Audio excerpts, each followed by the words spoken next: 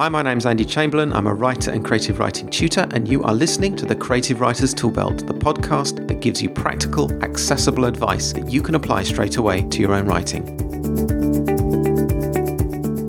And welcome to episode 62 of the Creative Writer's Toolbelt. In the last episode, I suggested that for a setting to be successful, it needs to have two essential qualities. It needs to be credible and it needs to be immersive. Of these two aspects, the more difficult one to define, I think, and master is creating an immersive setting. And in this episode, I'm going to look at this aspect of setting in more detail. First of all, let's explore what we mean by an immersive setting. The immersive setting is one in which the readers can lose themselves in the world that you, the author, have created. They trust your setting enough to let themselves go and be absorbed into the story you're presenting to them. When creating a setting, we want the reader to understand and imagine the scene that we present, but we also want to create an emotional connection between the reader and the story. J.K. Rowling once said this: "There's always room for a story that can transport people to another place." And I think she's right. People will always love stories with this kind of power and allure. But how do you create such a story? I want to give you 3 practical tips that will help you to achieve this goal. And these can be summarized as 1. Taking the time to research and plan your backstory. 2. Creating a mood and style for your setting. And 3. Presenting the setting with sparse, specific and sensory detail. We'll look at each of these in turn with some examples. First of all, taking the time to plan your setting will go a long way to creating the immersive experience that we're talking about here. It will also help you to ensure that your story is consistent and minimize the possibility of any continuity problems. Now, if you're not familiar with the term backstory, this is simply the history and background that, as a writer, you create for your plot and for your characters. J.R.R. Tolkien was famous for creating a vast cultural backstory for his books, including histories, languages, timelines, and cultures for the races that feature there: humans, hobbits, dwarves, and elves.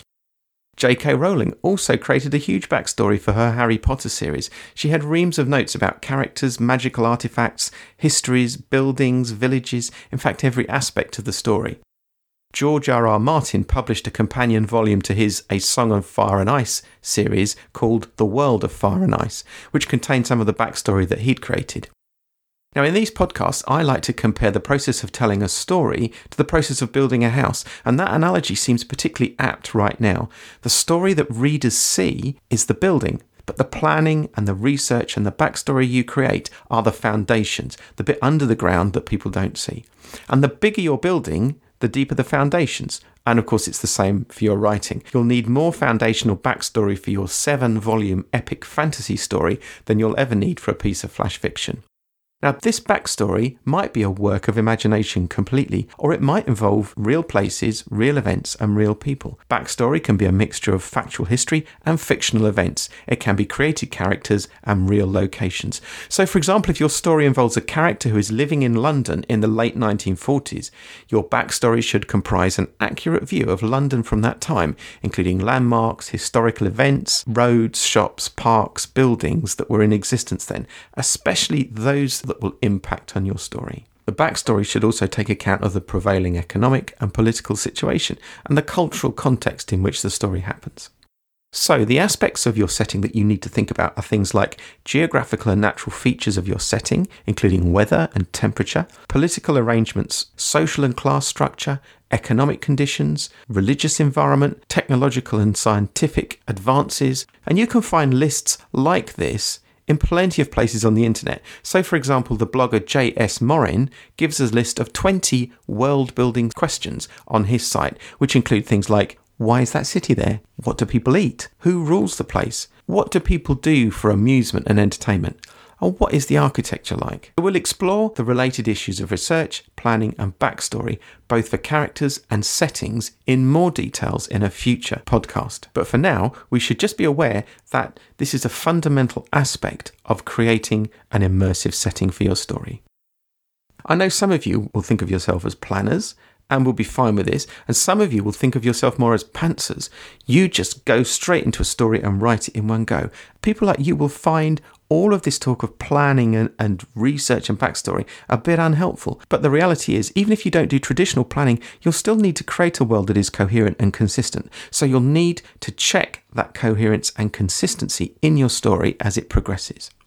Now, of course, some writers enjoy this sort of thing. They love writing histories. They love creating backstory. But for them, perhaps the thing to remember is that this is not an end in itself. If you create a vast history and backstory for your book and present that to the reader just in one big lump, you might end up boring them rather than enthralling them or immersing them. Backstory and planning and research are important, but there's something else you need to do if you're going to immerse the reader. You need to give all of this material that you've created a mood and a style and a flavour when you translate it into your setting. You need to create something which not only tells the reader that this story can take its own weight, but also that it's going to hold their interest. In fact, it's going to do more than that. It's going to absorb and consume them.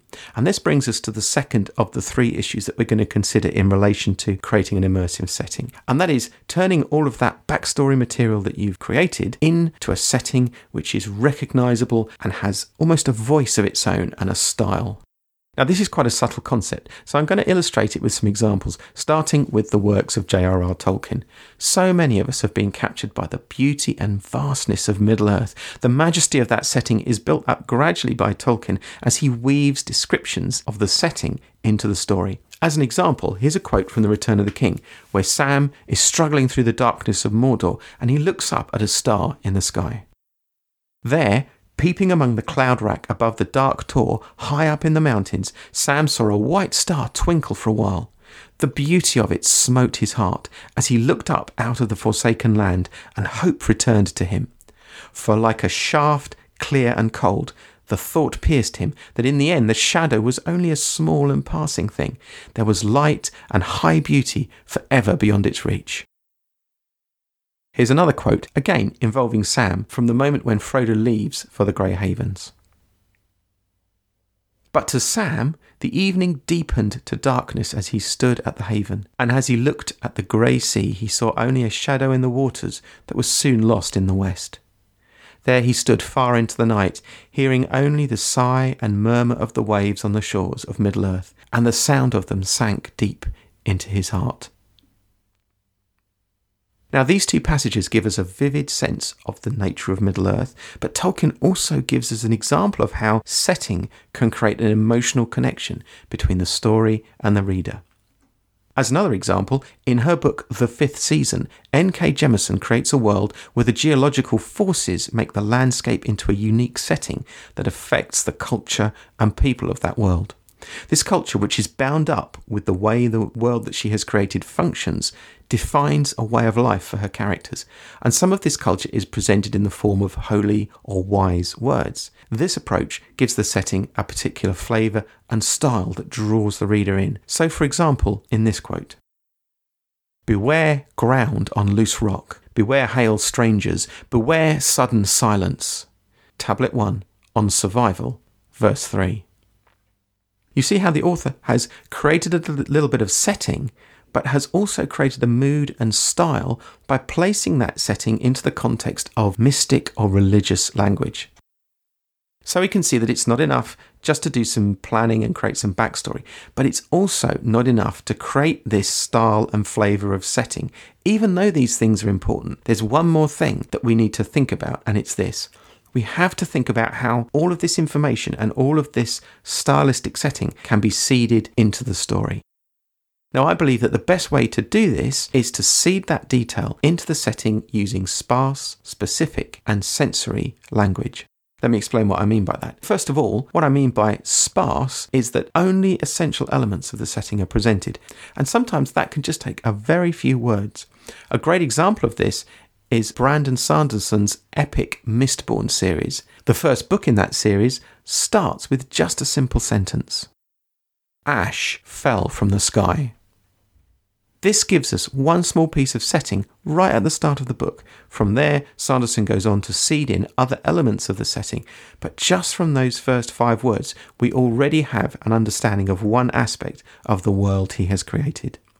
So the details presented in setting have to be sparse, but they also have to be specific. Vague description of both characters and setting is dull, and it leaves the reader struggling to imagine what they should be experiencing. To see how to do it properly, let's consider the start of another great story. This is the very beginning of the first book in the Hunger Games series by Suzanne Collins. This is how that book starts. When I wake up, the other side of the bed is cold. My fingers stretch out, seeking Prim's warmth, but finding only the rough canvas cover of the mattress. She must have had bad dreams and climbed in with our mother. Of course she did. This is the day of the reaping. Do you see how this paragraph gives us some information about the broader setting for this story? We have a family, we have two sisters, and they have a mother. But we also see some very specific description. The bed is cold. The mattress has a rough canvas cover. And, mysteriously, it's the day of reaping, whatever that may be. So this opening paragraph gives a sparse but specific description, but there's also something else going on here as well. The author also uses sensory language. Subconsciously we feel the coldness of the bed, the absence of Prim's warmth, the roughness of the canvas cover on the mattress. And also here, the author is connecting us to the story emotionally by putting in an intriguing sentence at the end of that paragraph. Something about the day of reaping. Now, as readers, we're curious. This is clearly a slightly unnerving and frightening thing, whatever it is for Prim, so we want to find out more about it, and we feel ourselves becoming connected with the story. Now, many of the passages I've quoted from use sensory language to present setting. The use of sensory language gives a story edge and clarity. It gives the reader something to identify with. And one of the best ways to learn about the use of sensory language and to appreciate its power is to go to that literary medium where each word really does count and the impact has to be immediate. And that, of course, is poetry. To show us how poets can use sensory language, I've got a couple of examples to read to you. The first is the opening stanza of Hotel Central, Rotterdam by Daniel David Moses. I'm awake between stiff sheets tonight in room 34, listening to the heat tick through the radiator, seeing a television pour out news of the war in the air, the war in the Gulf. The walls vibrate with video light. This is no room for sleep anymore. Do you see how in that stanza the poet has appealed to the sense of touch through stiff sheets, and the sense of hearing through the tick of the radiator, and the sense of sight through this vibrating video light? As another example, here's a much older poem. This is the first stanza of the Ode to Autumn by John Keats. Season of mists and mellow fruitfulness, close bosom friend of the maturing sun, conspiring with him how to load and bless with fruit the vines that round the thatch eaves run, to bend with apples the mossed cottage trees, and fill all fruit with ripeness to the core, to swell the gourd and plump the hazel shells with a sweet kernel, to set budding more, and still more later flowers for the bees, until they think warm days will never cease, for summer has o'erbrimmed their clammy cells. Now here we have an indulgence of sensory language, especially touch and texture and taste and warmth. And you can see perhaps that just in these few lines of verse, Keats has created a whole setting for us, and he's done it very much through this use of sensory language. Now, I'm not suggesting that you should burst into poetry in the middle of your prose, although some writers do actually cultivate an almost poetic voice in their work. But the objective here is to create an immersive setting, and we can use the techniques of poetry to help us deliver that sparse, specific, and very sensory language that really does help to create the immersive setting we want within the story. And it's a setting that will be vivid for the reader in terms of their imagination, but also one that can evoke emotions in them and connect them to the story in that way. So to summarise, we've said that there are two essential qualities of setting, and they are that it must be credible and immersive. And in this episode, we've explored the way in which we can create an immersive setting, and we've looked at three issues related to that. First of all, taking the time to do the research and planning for your backstory. Secondly, creating a specific mood and style, almost voice for your setting. And thirdly, presenting all that setting in sparse and specific and sensory detail. So that's it for this episode. I hope you found this useful. Today I have quoted from World Building Questions from J.S. Morin at jsmorin.com, Hotel Central Rotterdam by Daniel David Moses, Ode to Autumn by John Keats, which is in the public domain, the Mistborn series by Brandon Sanderson, published by Gollancz, The Fifth Season by N.K. Jemisin, published by Orbit, The Lord of the Rings by J.R.R. Tolkien, published by HarperCollins, and The Hunger Games by Suzanne Collins, published by Scholastic. And I have also quoted from J.K. Rowling. That's all for now. I'll get some show notes up on Pinterest for this episode. We also have a group at Goodreads. If you want to join us, just go to goodreads.com, look up the Creative Writers Toolbelt. You can go to my website. It's andrewjchamberlain.com. You can drop me a line there. Please do. I love to hear about the projects that listeners are working on. And until next time, as ever, thank you for listening and goodbye.